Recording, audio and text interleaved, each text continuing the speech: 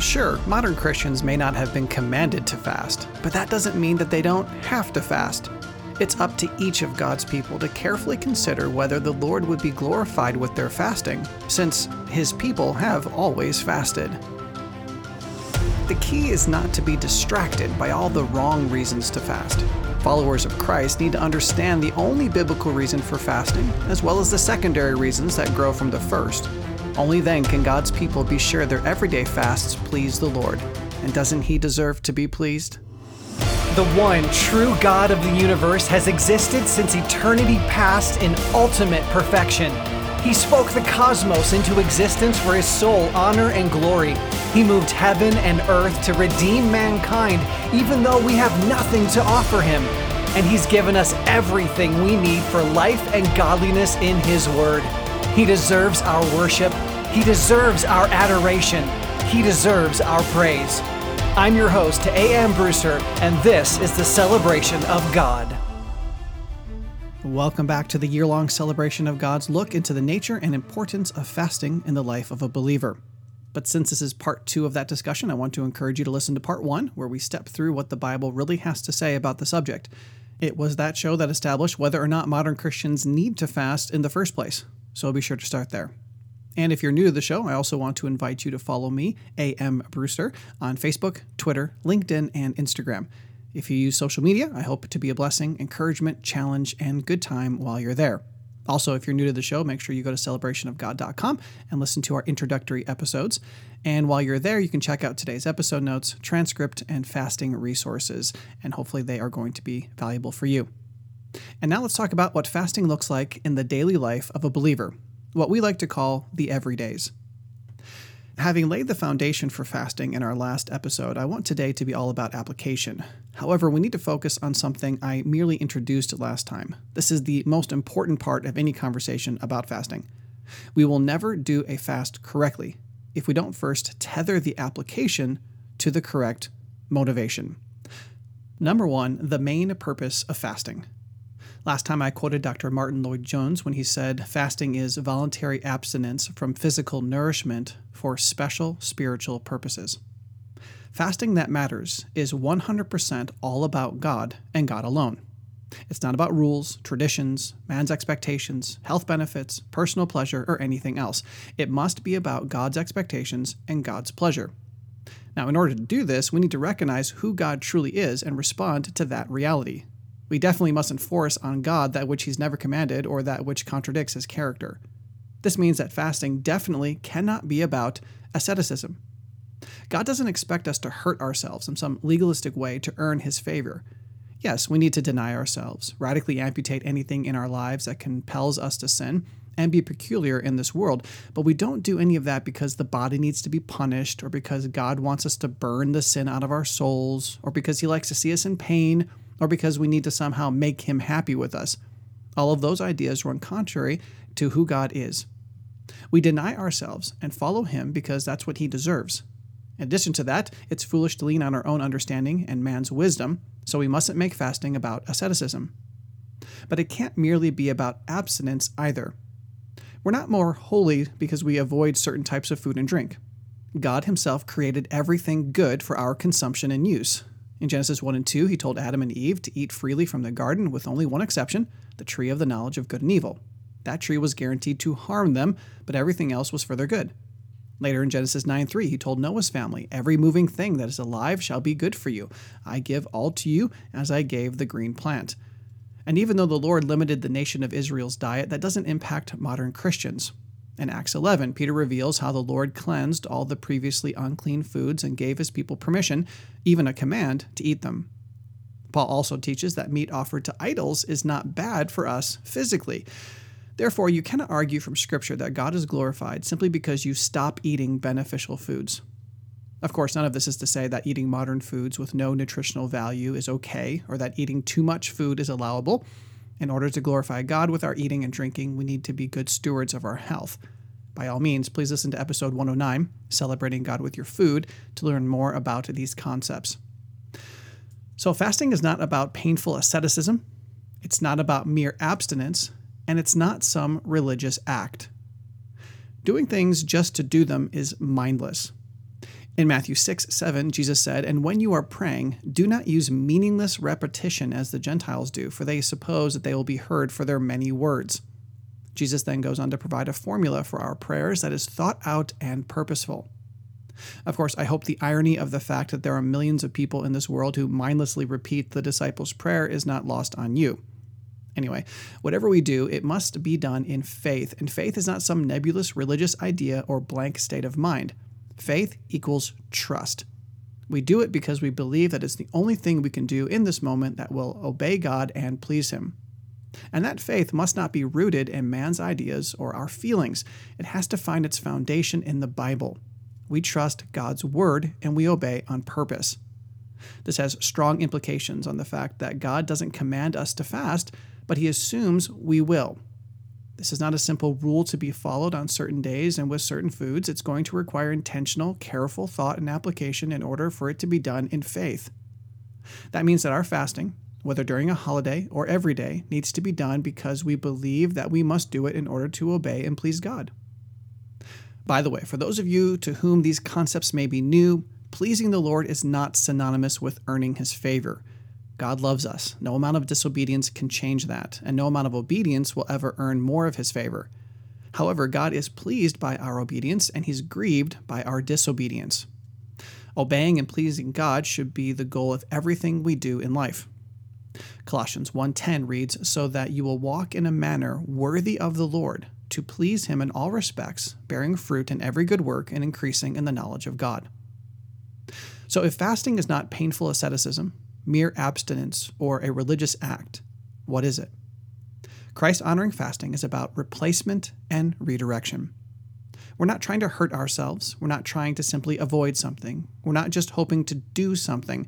We're consciously choosing to replace our eating and drinking time with an intentionally Godward focus. Now, what that Godward focus looks like depends on the need of the moment. Those specific motivations are the secondary purposes of fasting about which we'll talk next. For now, engrave this on your mind. Fasting is intentionally abstaining from physical sustenance to intentionally pursue spiritual sustenance. Let me repeat that. Fasting is intentionally abstaining from physical sustenance to intentionally pursue spiritual sustenance. But what exactly is that spiritual sustenance? Most broadly, spiritual sustenance starts with prayer and meditation on God's Word. It can also include fellowship with God's people, partaking in the Lord's Supper, praising God in song, and so on. But today we're going to focus primarily on praying and Bible meditation as the spiritual sustenance we're pursuing during our fast. From there, the content of our prayers and the focus of our meditation depends on these secondary purposes. So let's consider number 2, the secondary purposes of fasting. Allow me to restate the fact that none of the secondary purposes of fasting involve earning God's favor. We are made acceptable to God through the work of Jesus Christ alone. So let's be clear. Christian fasting, biblical fasting, has a spiritual purpose. If fasting is done for worldly purposes, such as weight control, a pre-operation dictate, physical training, saving money, or political protest, then it isn't a Christian fast. As we saw last time, in the Old Testament, fasting was often coupled with grief, penitence, humility, and neediness. But when we look at all of the biblical accounts of fasting, we see there are at least 10 reasons to fast that all fall under the main purpose for fasting. And again, none of these purposes involve earning God's favor. As you can tell, I'm trying really hard to get it out of our heads that fasting impresses God.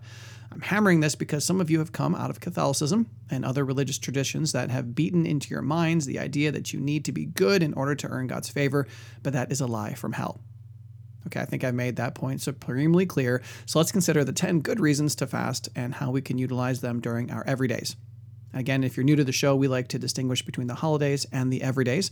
The holidays are the high days, and the everydays encompass everything else, including the low moments. Number 1, fast to strengthen prayer.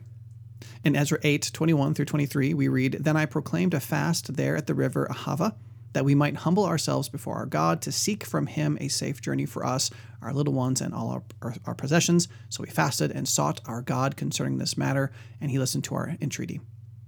Since the Bible does not teach that fasting is a kind of spiritual hunger strike that compels God to do our bidding, fasting is not intended to change God's hearing. It's intended to change our praying.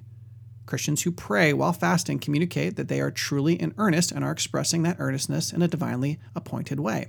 And again, God knows our hearts. This is sometimes really a way to expose our hearts for ourselves, to prove to ourselves how earnest we really are. There's an English word in the Bible called supplication. It shows up in both Testaments, and the meaning of the Hebrew and Greek words beautifully illustrate the prayers of someone who is fasting. Merriam-Webster defines supplicate as to make a humble entreaty. I like the definition of supplication provided by Oxford Languages. It says supplication is the action of asking or begging for something earnestly or humbly. For me, besides self-control, the spiritual discipline that has strengthened the most when I fasted has been my prayer life. I have genuinely learned how to supplicate because instead of eating, I have removed myself from the meal and dedicated that time to prayer. When I felt hunger pangs throughout the day, I stopped to entreat the Lord. And no, the entreaty had nothing to do with asking for the hunger pangs to go away.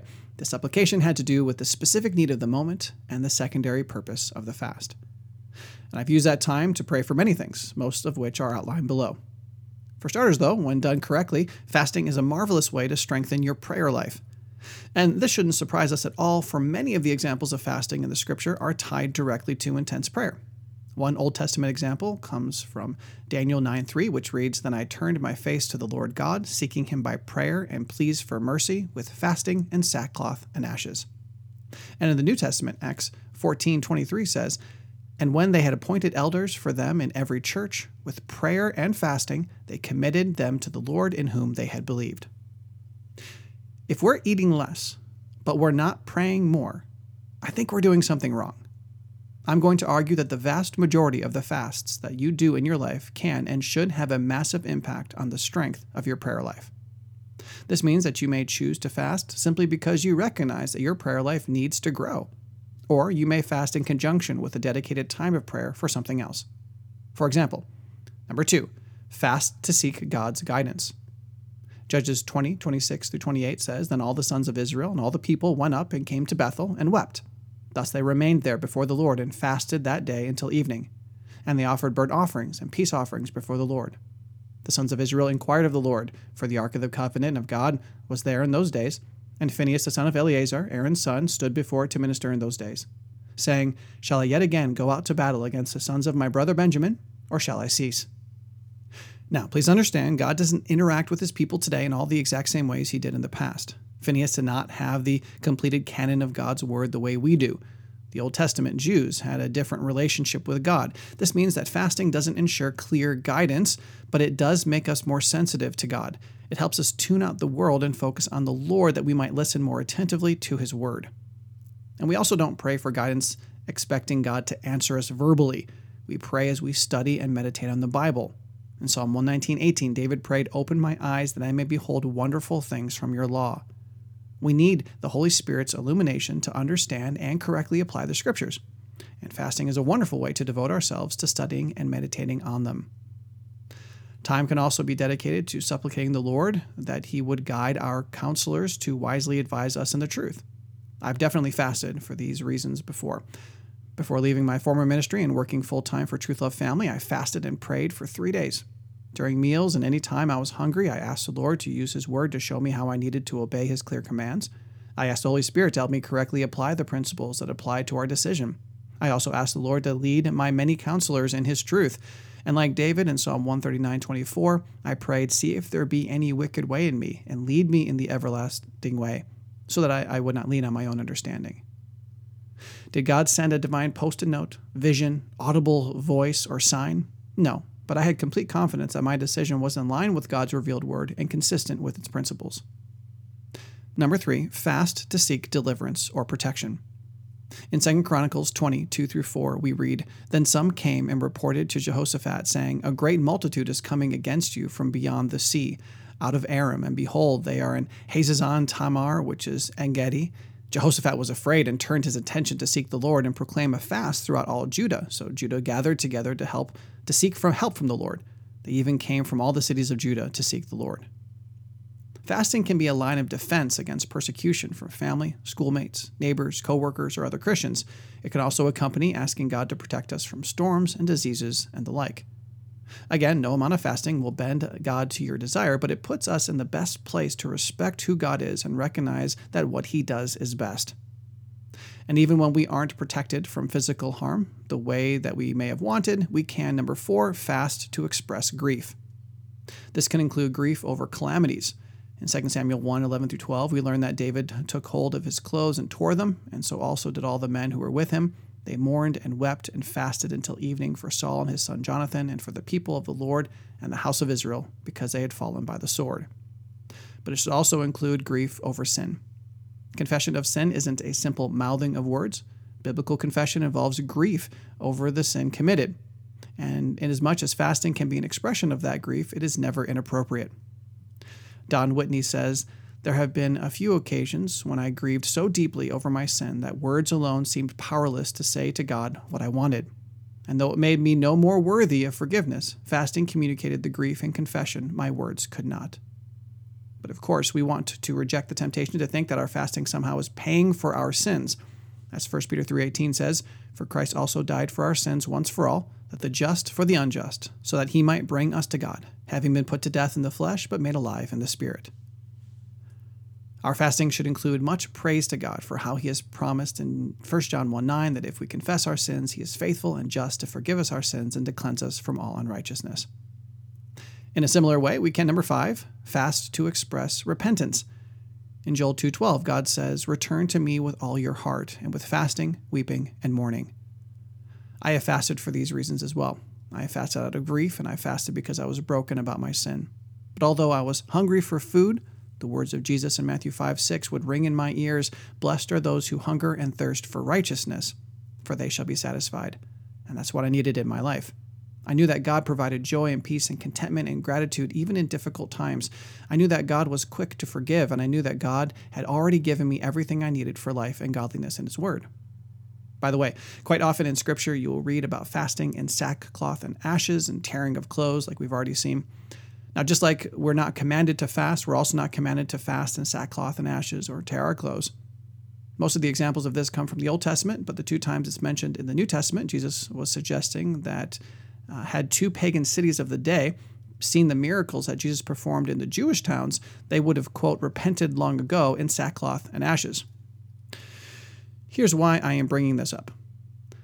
There is nothing inherently holy or cleansing about wearing burlap or covering yourself in ashes, but this was a commonly accepted liturgy of the day. Liturgy refers to forms and formulas of worship. We don't have time to discuss it in great detail here, but liturgy was created into man because it's important to God. But the blessing doesn't come through the external practice. The blessing comes through the internal submission to God that exemplifies itself through the external practice. They must not be divorced from each other. God's not instantly pleased because I tear my clothes and throw on a burlap sack and I sit in ashes.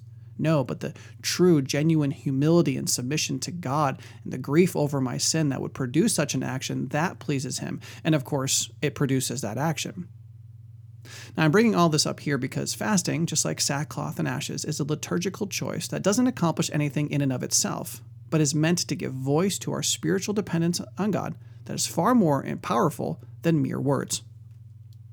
By the way, though I'm not saying you have to fast and repent in sackcloth and ashes for extreme grief and repentance, I'm also not saying that it would be a bad idea if done with the right motivations. All right.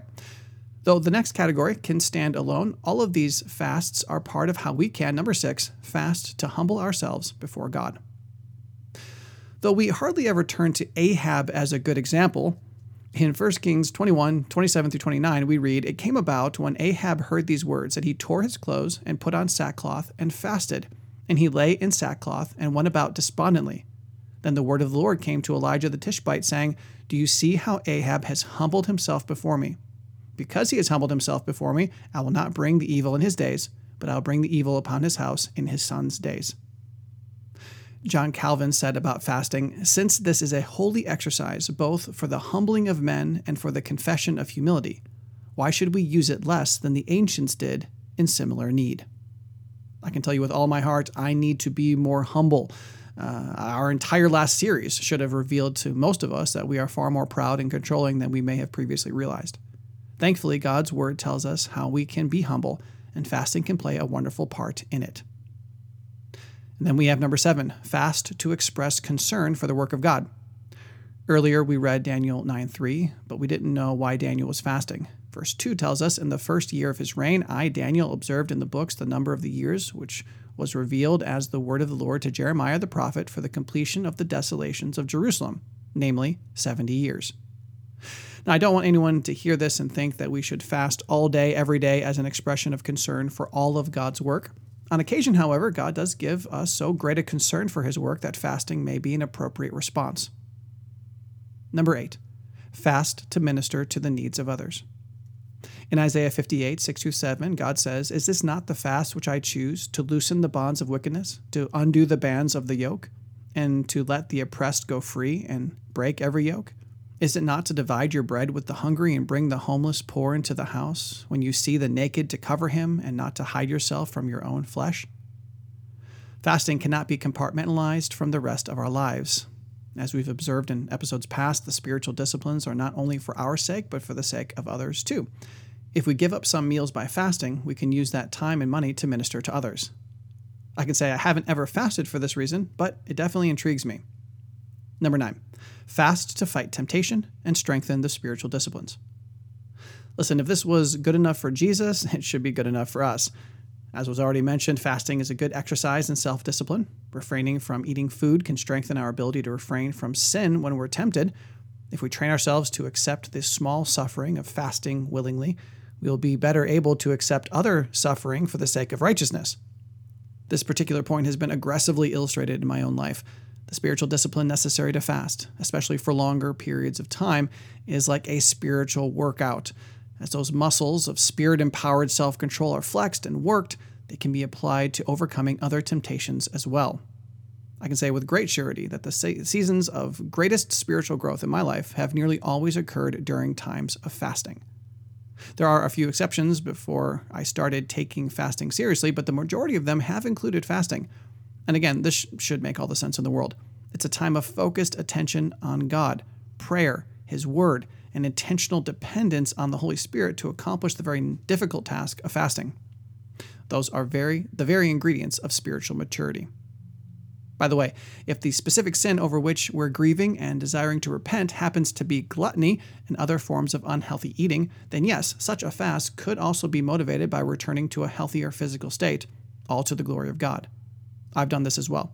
I fasted because of my sin, but sometimes that sin was the poor stewardship of my body. In that instance, the fast not only turned my eyes to God and off myself, but it also resulted in reaching a more Christ-honoring state of health. Now again, in a biblical fast, weight loss or detoxifying shouldn't be the main focus, but if I'm overweight or toxic because of my sinful choices, then the health benefits are a legitimate tertiary blessing. By the way, regardless of your reason for fasting, you will experience health ramifications because of it, so I'm going to address this point in a moment. And finally, number 10, fast to celebrate God. To pursue a biblical fast must be the result of loving God more than you love food. We're denying our hunger for food to pursue our hunger for God because seeking more of Him is more important than eating. This is why hunger pangs during fasting are such a blessing. When you feel a hunger pang, let it remind you that your stomach is not your God and that your fasting honors the true God. We'll talk more about this point next time, but for now, I plan to create an image that encapsulates these 10 reasons to fast and make it available on our fasting page. All right, to summarize this section on good reasons to fast, remember that biblical fasting must always have the spiritual purpose, a God-centered, not self-centered purpose. And then there are many secondary God-centered purposes for fasting. So, once we've identified our reason for fasting and the need for fasting, what comes next? Number 3, the kinds of everyday fasts. A, the degree. A normal fast is an all-food and often all-beverage other than water fast. A partial fast would include giving up certain foods, beverages, or even activities. I believe a normal fast is the best, but the benefits of partial fasts are primarily for those who cannot stop eating regularly for health reasons. Obviously, you can always consult your health advisors if you have any specific questions. I have done partial fasts in the past. During one of my most recent fasts, I was limited to eating only green vegetables. I made that decision based off of some health needs, but also because I liked the symbolism. But we don't have time to go into all of that right now. I recommend a normal fast because it's the only one clearly and repeatedly illustrated in Scripture. But that doesn't mean a partial fast is a bad idea. Letter B, the participants. Whether you choose to engage in this fast by yourself, with a small group like your family, or a larger group like the whole church, or the whole people of God around the world, It's up to you. But I believe it's the best to allow the secondary purposes of the fast to direct the number of participants. Personal grief and repentance should remain personal. Celebration is great for larger groups. Meditate carefully on why you're doing what you're doing and decide if it would be beneficial to other people in your life to join you. About a year ago, our whole church participated in corporate fasting and prayer for our pastor who was diagnosed with an extreme case of cancer. Letter C, the length. As we mentioned last time, there is no clear prescription for a length of a fast, and like with the last point, I believe it's best to allow this number to be dictated by the secondary purposes. A celebratory fast can last the length of the celebration or the prescribed length of the fasting period. A fast for guidance or protection can last as long as the guidance has not been determined or the protection is still necessary. I fasted for one meal, I fasted for 1 day, 3 days, and 21 days. I have not yet done a normal fast for 40 days, but it is my desire to do that one day. Letter D, the frequency.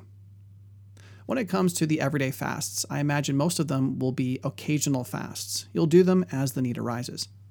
The celebratory fasts we're going to talk about next time tend to be more regular. Could you do a continuous fast? I suppose you could, but the examples in the Bible of this kind of fast were all instituted by God himself. He's the one who instituted the Nazirite vow. He's the one who decided that Samson and John the Baptist could and could not eat. That's why I'm hesitant to proclaim that a lifelong fast of certain foods or beverages is a good idea. Honestly, that would be extreme to say with the least. The point is, the kind of fast that you do should be determined by the specific secondary reasons. And since it's not commanded by God, you have the freedom to fast however you desire, all to the glory of God. I have a friend who fasts weekly. I know others who fast once a year. There are certain times of the year that I fast daily, and each of us have made these decisions in faith that the Lord would be glorified and his will would be accomplished. Obviously, if you've never fasted before, you may have a lot of questions about the whys and hows, and no doubt, a lot of those questions are going to have to do with the health implications. So, number 4, the health implications of fasting. Obviously, I'm not a medical doctor, so I recommend you to do some personal research on this topic. As was already mentioned, there will be some of you, like my wife, who would experience negative side effects that would be harmful to your body if you fasted of all food. I don't believe that the Lord would be pleased by you harming your body in order to fast. However, for the majority of us who don't require food to survive for limited amounts of time, please recognize that your hunger pangs, weight loss, and the potential short-lived fuzzy brain are not legitimate reasons to not fast. Those really aren't legitimate health concerns. As you research the benefits of fasting, you will find that it's actually a really good habit to get into strictly from a health perspective. There isn't a health professional in the world who doesn't recognize the legitimate health benefits of fasting, at least every now and then fasting, and a quick Google search will reveal just that. As an example, according to Boulder Medical Center, fasting can boost cognitive performance, protect from obesity and associated chronic diseases, reduce inflammation, improve overall fitness, support weight loss, decrease the risk of metabolic diseases, and even benefit cancer patients. But honestly, that's just the tip of the iceberg. Regardless of the physical malady you may have, fasting can likely help address it. Now, I'm not saying this to make the health benefits one of the main goals for fasting. Yes, for purely practical reasons, you can do intermittent fasts and longer fasts as you seek to be a better steward of the body God gave you. And yes, though that obviously would be a manifestation of our worship of God, most of the things we do for our health are not intentionally and consciously intended to anchor our minds on communion with God in the moment. That is a biblical fast, intentionally abstaining from physical sustenance to intentionally pursue spiritual sustenance. You have to have that redirection, you have to have that substitution for it to be considered a biblical fast. Now, my point in bringing up the health concerns is really to just assuage the doubts you may be having. For some of you, the idea of skipping a meal makes you think you're going to die. Well, for the vast majority of you, you're not. It's actually just an evidence of how incredibly confused you are about what your body actually needs. And I say this from personal experience. If you had told me a while ago that I could go 21 days without any food whatsoever, I would have scientifically agreed with you that technically it's possible, but I wouldn't have believed that I could do it. And I tell you honestly that it didn't take long for me to realize that most of the desires for food that I experience in a normal day have nothing to do with the needs of my body, but everything to do with the desires of my tongue. And others who've learned to enjoy biblical fasting have experienced the exact same realization. Trust me, your first major fast will be a life-changing experience. And if it's done correctly, to the glory of God, that life-changing experience won't just be physical, it will be primarily spiritual. Okay, we're going long today, so let's finish up with number 5, tools for everyday fasting. We've spoken on this topic in the past. We're talking about it now, and we will definitely revisit it in the future. And all of those resources will be available on the fasting page at celebrationofgod.com. These resources will obviously include our podcast episodes, but we also already have or will have fasting Bible readings, fasting journals, and fasting guides so that you can glorify God with your fasting better this year than you did the year before. Just working through this material has shown me once again just how much I have to learn and grow. And I'll tell you my biggest hang-up: forgetfulness.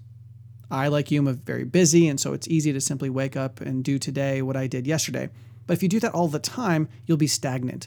And I believe that's the issue with most of our spiritual growth.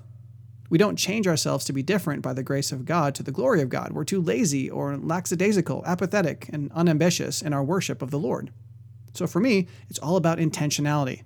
Most of the time, I have to schedule fasts in order to remember them. I don't really do well with impromptu improvisation. I need to plan and practice if I hope to successfully implement. That's where the holiday fasts are so incredibly helpful for me. They've been planned out for us. All we have to do is intentionally implement them to God's glory. So please share this episode on your favorite social media outlets so that other followers of Christ can learn how to worship the Lord with their fasting. And if you have any specific questions about fasting and worshiping God, don't hesitate to reach out to us at counselor@celebrationofgod.com. And obviously, join us next time as we seek to better know, love, and worship God and help the people in our lives do the same. To that end, we'll be discussing fasting and the holidays. If you want to know God better, celebrate Him more, and help the ones you love to do the same, subscribe to this podcast and visit celebrationofgod.com to learn more about this dynamic discipleship resource. And remember, the Celebration of God is a listener-supported ministry.